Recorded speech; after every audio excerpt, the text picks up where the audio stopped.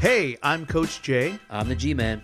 We've built this podcast for the hardworking men and women of the automotive community. Some of you will listen and be entertained. Others will listen and apply. Our purpose is to provide both. Welcome to the Hard Shop Life. All right, welcome back to the Hard Shop Life. I'm Coach Jay. I'm the G-Man. What's up, G-Man? A G-Man. Maybe not the G-Man. Maybe I'm just a G-Man. A G-Man? Oh my gosh, really? Am I the A Coach J? The G-Man feels a little heavy. I don't know. a little too, Dude, come on. A little too specific. Really? You don't want to be the G-Man? I don't want to be the G-Man. I just want to be a G-Man. G? Come on, bro. That's like gangster. The gangster man. It's basically because my name's Gary. Well, everybody knows he's a G-Man. You're a celebrity. All right, so let's move on. Today's topic is how I hated you. Okay. Yeah, I mean, they're like, whoa, just right out the back. That's kind of like, boom. Get in line. Yeah, well, I hated the G-Man. So I'm going to pop out the story, and this is really, it's a misconception. That's how I met my wife, by the way, too. She hated me, too. So anyways, I start all my best relationships that way. So, bro, this is your second marriage. This is my second marriage. We're stuck, bro. We've started this thing. It's you got to take care of yourself. So anyway, so this is how it all began. And this actual episode is about the misunderstandings between two departments that have to work with each other and need each other in order to succeed in not even operations. necessarily have to work together. They are connected at the hip. Oh, they have to be. And I think that's the thing a lot of guys miss. And we're talking, of course, about parts and service. Right. But that is a synergistic relationship that either one of them cannot survive without the other. And yet, in a lot of cases, they're siloed and they don't communicate well. And I think this opening story that you're about to tell about I hated you. Your disdain for me hated you. is going to exemplify and then kind of launch us into this topic. So hated you. I think this will be a good discussion, and hopefully you guys can pull something good out of it. So when I first met the G-Man a long time ago, I was a service advisor, and you were the parts manager. Yep. Yeah. So I had just transferred from the East Coast to the West Coast.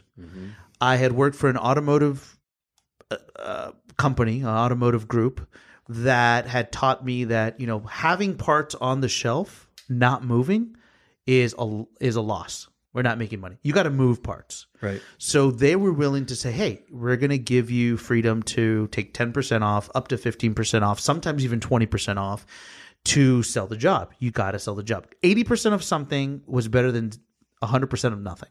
Okay. That's what I was trained. Okay. So I moved to the West Coast. I'm a service advisor, and I started doing fairly well. Now, I'm not a discount king by any sense. I wasn't at that moment in time. I was just trying to get the job, and I was like, man, what if I could sell this? So then I got a little pushback. Like a discount queen? No. What are you trying to? I saw you over there. What are you trying to say? What are you trying to say? I was going to say Joker, which is kind of more apropos, I would say. The discount Joker. Anyways, sorry I derailed you. Continue. That's it.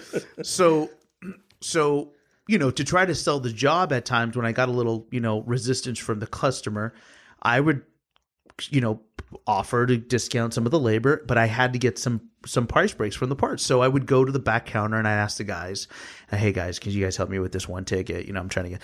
And the first couple of times they were okay with it, totally okay with it. Literally by the third time, and again, this wasn't often, it was like a week later. By the third time, I went to the back counter. I'm like, hey guys, I'm really trying to get this done. Can you guys give me a little break? And they said, no break. And I'm like, what? They said, no break. And I'm like, what do you mean, man? Let's go. I'm trying to sell this thing. No, man. Like, you're cool and we appreciate you selling, but yeah, no, it's above our heads. I'm like, above your head? Who? Like, well, you need to go talk to Gary. To Gary? Who's this guy? Gary's the parts manager. I'm like, oh, I know Gary's the parts manager. I'm like, all right, well, how am I going to talk to Gary? Well, Gary said that if you came back here, we had to contact him. And then if he was available, then you need to go to his office.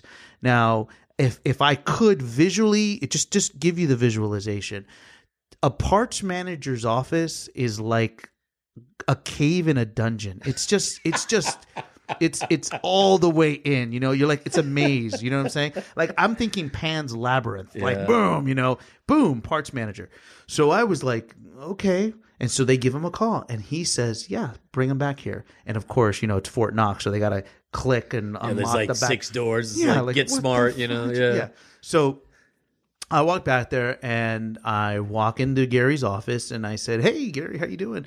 I'm really sorry to bother you. I don't know why I'm being sent here, but I want to let you know that I'm trying to sell this ticket and I'm asking for like, I really would need like 15% off, but if you could give me 10% off, that would be fantastic. And Gary's answer was no. Like, just like that. He was like, no. I was like, no. We've given you plenty of breaks, and no, we don't work that way here. And I was like, F this guy, I know somebody's going to edit this, and you should just go beep, beep, beep. Yeah, I'm telling you. I was pissed, because I was like, how am I going to sell this? So he's like, no, take it off your labor. I'm like, I've already taken it off my labor. I've already given the discount. I just need a little help from the parts. The answer was no. So I said, well, this is jacked up, and I left, right? Super upset. Hated the parts manager. Hated him. He's a jerk. Couldn't make the sale. So that was the end of that, right? Here comes again. Another time I go back and I'm like, look, I'm going to have to talk to Gary. I'm like, Gary, look, man, how can we work this out where listen, I don't care how you do it, because I know you work on margins. I know you're probably making plenty of money. And the thing is, I knew this because on the East Coast, I was a service manager temporarily. I had moved back to be a service advisor because, for other reasons or whatever. But I voluntarily moved, and I said, look, man, I know how it works, bro. You're probably making all the money in the world. You have the highest net of the store. We get it. Cut me a break here. And so take it on, G-Man. He had to school me. Well, I mean, that's the thing, and I think this story, I guarantee, is not an isolated story. I mean, no. The dealers that we're working with right now, we hear it all the time. Oh, the parts department. Oh, that parts manager, and oh my God, he's a jerk, and we don't like him, and et cetera, et cetera. And they're trying to, I get it. It's a hard job being an advisor. They're doing what they can, and they need a little break because they want to try to move some units, and sell a job. But they don't truly understand. And I think as an industry, we've failed them. Everybody, to be honest with you. Wait, the parts department? I think I'm saying as an industry, the upper management leaders in this industry have failed the people who work for us. I failed the counter guys. We failed the advisors. Like because we don't communicate with each other very often and things are very separate and siloed, then they don't truly understand each other's world. And so, what was happening, and you didn't know this, but what was happening is these guys were giving you a discount and then hating you for that. Because they were getting paid off the gross of the part, and you were eating into that margin. They were taking money right out of their pocket. Oh, so they were a bunch of wimps. They were just putting it on you. But basically, yeah. But I mean, I'm looking at margin overall and watching it shrink and thinking, no, you can't do that. So they're feeling the pinch. They're upset, which is why sometimes parts departments can be such a disgruntled environment, because it does feel like nobody gives us any respect back there. You know what I mean? Nobody cares about our margins. They're like, hey, I'm about to sell a $3,000 transmission for you. Just give me $300 off. Meanwhile, $300 could be the entire margin on the part. We could be taking it back to cost, if not below cost in some cases. So we're not always making a killing on these pieces, regardless of the cost or the not the cost even, the sale amount of the part. In fact, sometimes the more expensive the part, the lower the margin. So that's the first thing I think is they don't understand how thin the margins are back there, how small the opportunity for error. Like making mistakes in a parts department is traumatic because you just don't have a lot of gross to work with. Like on the service side, you're grossing 75, 80%. So 80% of your sale becomes gross profit for you to use, to pay your people, to write things off, to spiff people, to do all those things. But in a parts department, in general, you're ranging anywhere from, on the low side, sometimes lower than 10% in wholesale, to, maybe over the counter, you're pushing, most guys are doing 30, 35, 40%. Yeah. Again, looking at it through the perspective eyes of an advisor, I believe that a lot of establishments, our old store, I didn't know your margins. So to me, I knew that the tech cost was going to be $35 an hour, and I'm selling it for whatever the amount is, right? So I know I'm making some money. But to me, my assumption's the same. If this part's $100, it probably costs $50. Right. Honestly, that's what I'm thinking. That's what exactly. That's exactly what I'm thinking. Well, that's the thing. And you think a $3,000 transmission costs $1,500, and I'm making $1,500. 100%. 100. So I'm over here going, these guys are just, they say it in Spanish, ladrones, man. You guys are just rip-off artists. Like, dude, you can't give me $300 when you're making $1,500. But that's the thing, and that's where parts departments go wrong. You find a parts department that's losing money because parts is the place where you should net every single time, because it's a controlled, like if you think about it, you were talking about tech costs. If I have a lube tech work on my car versus a master tech, my costs are going to be different, but my labor sale is going to be the same. So you in service you have a variable cost model, right? The cost is going to be all over the place depending upon who touches the car. In the parts department, you don't. You have a fixed cost. Whatever I pay for that part, in general, parts will go up and down, but usually it only happens once a month and it's pretty rare. So you're going to have a fixed cost on that part. So it's easy to control. I buy it for $50. I need to sell it for $100, just like you said, right? Mm-hmm. That's the goal. That's the goal of it. And so you should net, because that plus the people it takes to man the counter should be a pretty easy formula. But they lose it because of that. Because of the misunderstandings and some parts managers who don't truly understand their metrics and what their numbers are, they get caught up in I just want to move a piece. I don't want to have obsolescence. I don't want to have, like you're talking about this other this other dealer group that you work for. What they're really talking about is turn. That they care about is turning that inventory over, right? Well, let's talk about I don't even know what that is. How do you turn? Basically, why is that important? Per se? Well, because you want to know that your investment is creating a return, right? And so how many times your inventory turns over over a 12-month period is what you're using to create a value for what you have on the shelf, your investment. If you're a business owner, you're the owner of the dealership, you want to know that I've invested $1 million in parts. So that means, I need to turn these over at least 6 times a year. So I'm selling, let's say, $600,000 in parts, or $500,000 in parts to turn it over, 6 times a year, right? Okay. So that's what they're talking. They just want to know that their investment is working for them. And by monitoring turns, it's a very simplified metric to show them that it's working. It isn't the end all be all. It isn't something that I think it's the only thing you should manage your parts department, but it's one guide, and it's one that owners like that dollar day supply. They want to know. Again, if you're selling $1 million worth of parts and you have $1 million on the shelf, you're selling $1 million a month. Let's say you got $1 million in inventory, then your dollar day supply, you basically have a month's worth of parts, right? If you're selling 500,000 and you have $1 million, now you have 60 days on the shelf. Which might be a little too much. Their investment is a little heavy, and they're not getting quite the return. They're spending an extra $500,000 that they probably don't need to. They could use that money to buy used cars or invest in the facility or buy racks, but that money's tied up in parts, right? So, but at the same time, I'm looking at car sales too. I just want to make sure nobody's checking me on this turn. Everybody's out there doing the math on my turn. I'm throwing numbers out of my head, so please. I don't have it written down in front of me. He doesn't. Like he's winging it right now. He's winging it. I was just thinking to myself, did I get that turn formula? I don't know. It's close enough. No, I get it. Okay, so guys, and we invite any parts managers or parts people that want to participate in this. Please give your input. Put it in the comment section. We have our Facebook page. Talk about it. Let's talk about this. You can correct us. I don't care. We're just talking about it. It's just, we're storytelling. And the truth of the matter is yes, do we have to get it right? I think the right way to do it is writing it down, having the metric, doing it correctly, but we don't have that on. We're just talking about it, right?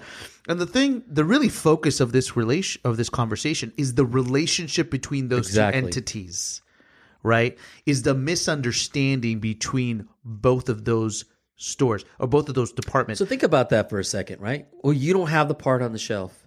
Why don't you have this part on the shelf? Right. It's a set of brake pads for an BMW M3. Why don't you have it?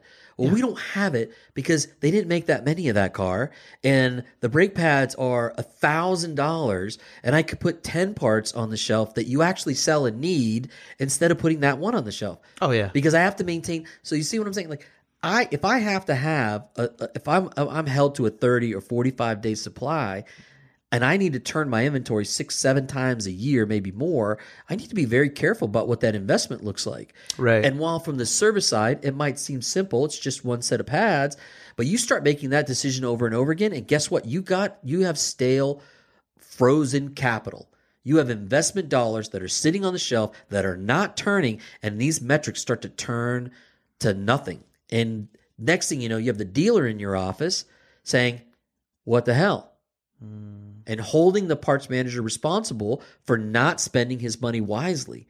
Meanwhile, you're trying to placate to the service department and trying to help them, but you got shrinking margins, you got parts on the shelf that don't move, think about it. And so it's like, but they don't know that. None of these things, none of the service man, you could ask just about any service manager in the business, I bet you 90% don't know. No clue. They don't know what they're up against. In the advisors, the same way. And yeah. I mean, if I'm an advisor right now, I'm over here. And I've been that guy blasting you. How do you not have this transmission fluid? This is ridiculous. Yep. How do you not have simple transmission fluid? And then you go back into it and you look deeper, and it's like, well, this is a 10-speed. Right. We've made 3 of them ever.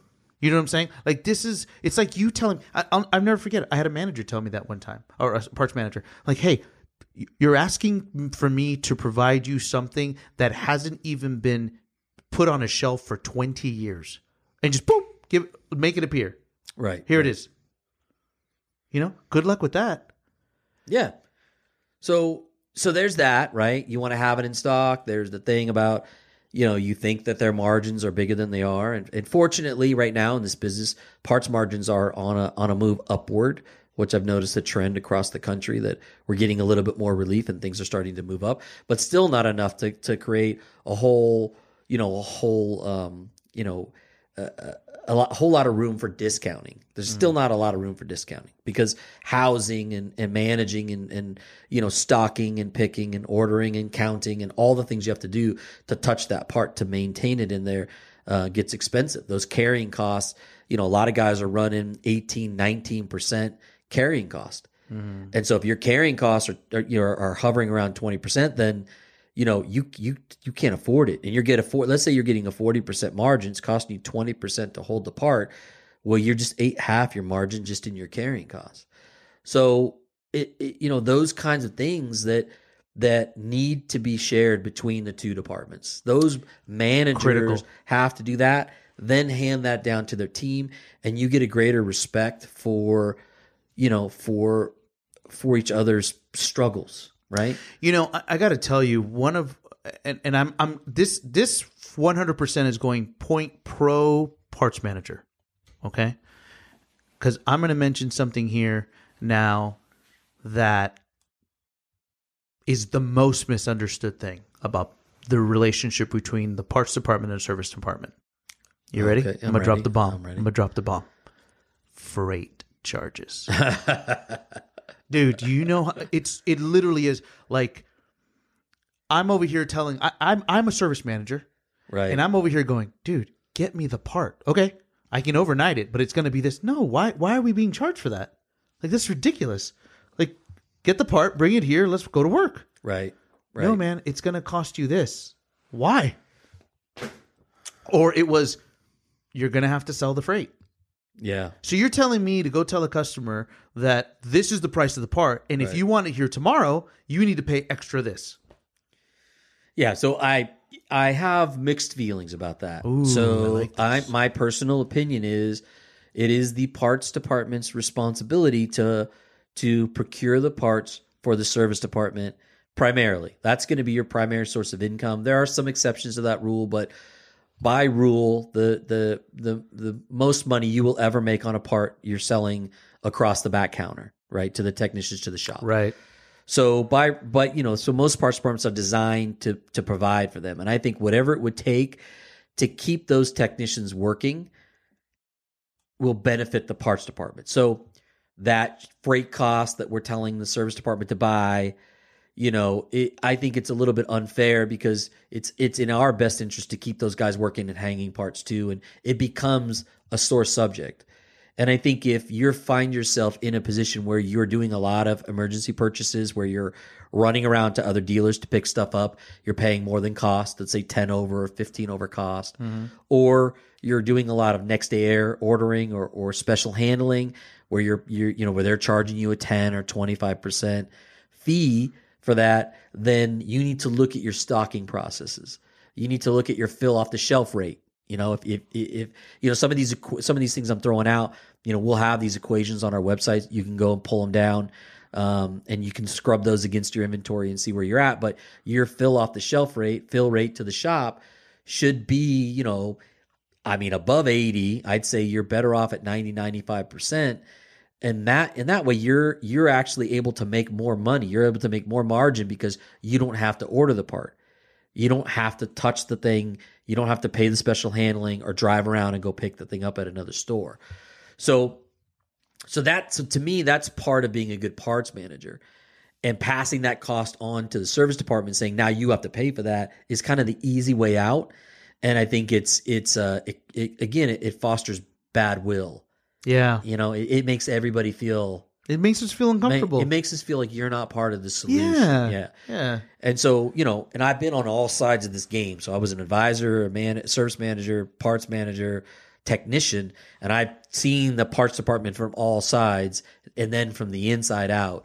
And it really came to realize that, you have to work together.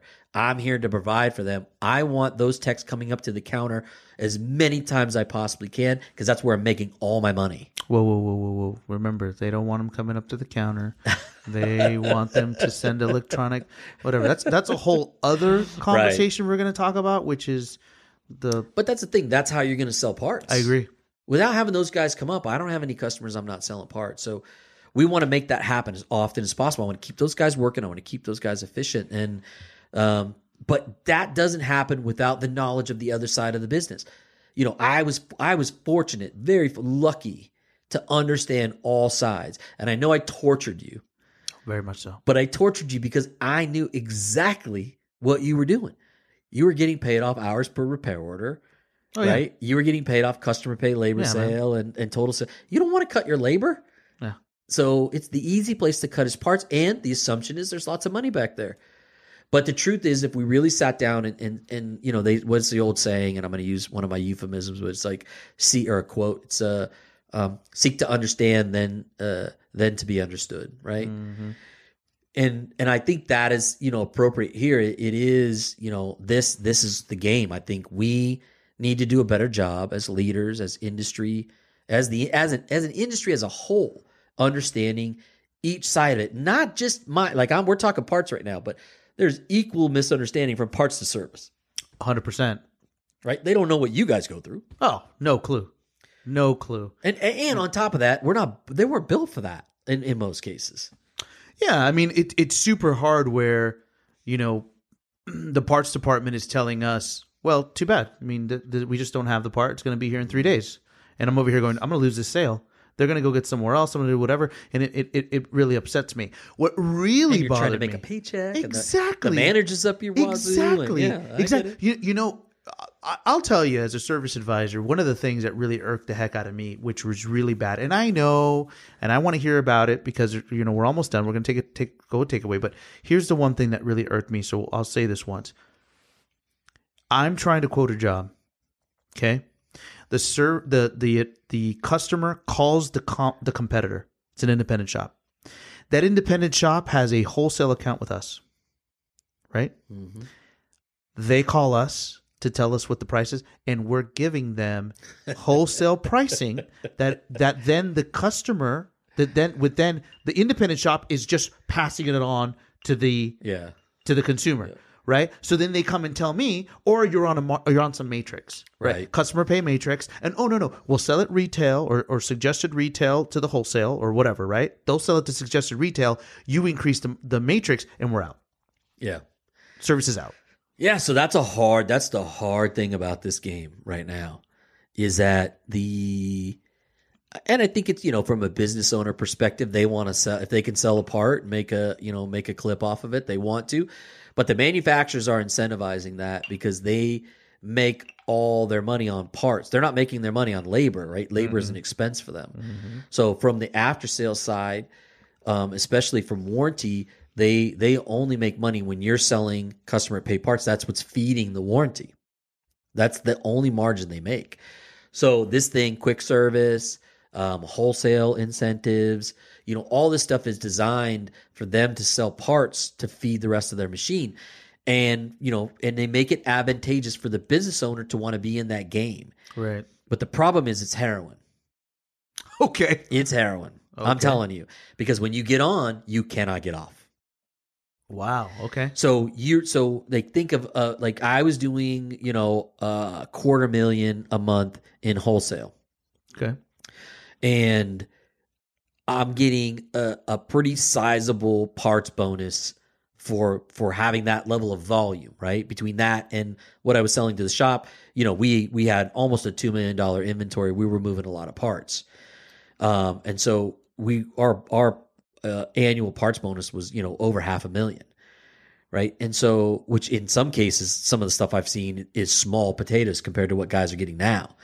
I mean, this is 20 years ago or 15 years ago, but no, it was 20. Anyway, I digress. But the point is once you start to go down that road, if you were to back off, let's just say I'm out of the wholesale game. This is just a circle of death I don't want to be in. Then what ends up happening is your volume drops and you miss your bonus. And you don't want to talk to an owner when you miss your parts bonus. That doesn't happen. So guess what you have to do? You have to, not only do you have to sell wholesale parts, you have to now increase the volume next year. So if your service department's not growing by leaps and bounds, you have to find some other way because otherwise you miss it by not growing. Not only do they want you to sell, they want you to grow every year. That's crazy. So it's a game. It's a horrible game. It's a heroin. I'm telling you, when you're on it, you cannot get off. And I see these guys doing these big deals with these aftermarket suppliers and selling them big containers full of parts for super low margin. I'm like, it feels pretty good right now. But I'm telling you, man, you're going down a rabbit hole you don't want to go down because you can't get off. You just can't get off. So and then we're feeding an industry that's competing with the dealers. And it's just kind of like it's a circle. And so if you are a parts manager working in a dealership, you're working. The service manager feels like you're working against them. Yeah, and so do the service advisors. Right. And then again, we got bad blood, and so there's no wonder why we don't come together. Like when all these things are happening. But if you just sat down and told them, "Man, I'm just in a tough spot. This sucks. I don't like it either." I agree. We might have some understanding, right? Yep. We might be able to come together. All right. Well, I think we should give 3 takeaways here of this conversation. The first one I'm going to give, and I think the last 2 you should give. The first one is in order to improve a relationship, it takes communication. I had no clue how the parts department got paid. I had no idea how their margins worked. I had no idea how supply worked. I had no idea of all the things we've discussed because nobody shared it with me. Right. Okay. Nobody shared it with me. And it's funny because we get so wound up in the day-to-day operations of things and it's so funny. Emotions are the one thing that we can't ignore. Right. Because if I go to the parts department and you reject me, I'm upset. Right. Right. Because it's faster for me to take on my emotion because you can't control that instead of, hey man, let me explain to you why. Let me Right. give you just a minute and tell you this is how it works. Do you know that you're affecting my family if I give you this discount? Right. Right. So I wouldn't come to you and ask for that. So I'm just letting you know that this is how it works back here. So how can we work together? What if I meet you in the middle, man? I'll give you 5% off, and then you go over there and see if you can sell a little more, because it's going to hurt me. Right. And look, as an advisor, I don't want to hurt anybody, man. Right. I'm trying to make the sale thinking that it's going to help everybody. Yeah. Communication. That's Right. That's the number one thing. There's Right. no by beyond a shadow of a doubt, that's what has to change for sure. Now, the other thing that I want you to give some advice, I want you to talk about, or to talk about, but the takeaway is, what suggestion could you give to those parts managers that feel inundated with this heroin? Well, so here's the thing. You can't you are stuck you have to play the game by the rules that are laid out to you. So unfortunately, I think you have to be in the wholesale game. You have to.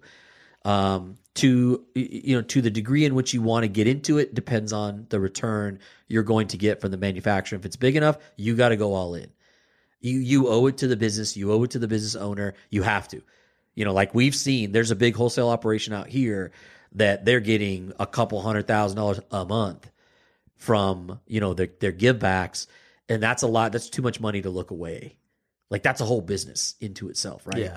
So that being said, you cannot avoid it. You have to do it.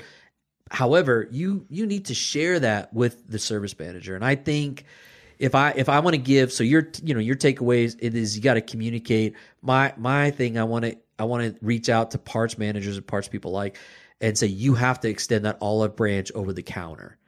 Like I really do think that there's a barrier. Just their physical presence. We have locked doors, blast doors, 2 levels of security. You got to have a beeper to get through. Not anybody can go in there, including managers. Like the parts department is generally like a Fort Knox. And that's a formidable thing. And it creates separation between them and the rest of the dealership. I remember when I went into parts, they felt isolated as a team. And I told them we were going to become the bright shining star of this entire store. Because they felt like the black hole. Right? Yeah. And I think everybody else views them that way. So what I'm saying is get out of that counter. Get on the other side of that counter. Walk over, talk with those advisors, talk to the service manager. Smile. Extend that. Smile. But seriously, create relationships. Open the doors, and it literally and figuratively open the doors, let people in, and start to build relationships with these people that you work with, because like it or not, you are, it is a synergistic relationship, whether you like it or not. Like they do not exist without each other. Yeah, I agree. And I mean, I wasn't all pro parts all the time, but I've really met some extraordinary parts people that have taught me a lot. People like Don Valdez. I wouldn't have been able to do what I did without his help as my parts manager while I was the service director, to get the center of excellence, because I did it with him and he communicated all the time with me. We were a team. Right. People like Greg Chittum. Yep. That dude, Luis Garcia. Luis Romano. People like that. It's just it's an incredible I tell you, world. man, Luis Romano, I honestly I learned a lot from that guy. Dude, that guy's a G. Yeah. So there are so many good parts guys out there. Noah Sisson, Oh yeah. There's so many good guys, and I'm sure the list could go on and on. But I tell you, you gotta get out. They have to get on the other side of that counter. The other side of that counter has got to be open to that conversation. And I think the general managers, if there is a general manager, any general manager listening to this, I'm telling you, foster that relationship. Get those guys in a room, get them talking, take them out to dinner, get them off premises, take them on a trip. If there was one thing that was done right when I was there, is that we would go out and do things in a social format, which really does help build those bridges. We used to do a casino night. So I would pass out poker chips to my team anytime they were doing something right, like a bin count, straightening a bin, fixing a bin, putting parts away. If I catch them, I'd hand out poker chips. And at the end of the month, I had a roulette wheel and stuff. We'd get out, we'd play for cash. Oh, that's and fun. They would take it home. It was super fun. Dude, that's a cool game, man. And so what we did one time is we took all their chips and we doubled it and we gave half to all the service advisors. And we invited them up to the break room and we bought pizza and they played and we played and everybody was betting. And we had 3 different tables going. We had blackjack and roulette and and we had craps and they just had a great time and they all bonded together and we got to literally break bread but it starts to create those relationships. But that's the thing, I want you guys, if you're out there listening, please listen to that because I knew that needed to happen because I came from the other side. And most parts guys come from the parts department, never being on the other side of the wall. And so you have to do that. You just have to. Without that, you'll never get to where you want to go. You'll never get as high as what your potential is. Your potential is much higher than what it is, but doing it together, you'll get there much faster and you'll go much higher. Sweet. Well, G-Man, thank you very much. That was good. I don't know if that was 3 takeaways, but that's 35 minutes. So yeah, we're done. It's over. As a matter of fact, we got to cut 10 minutes. We got to cut 10 minutes. All right, we're cutting it.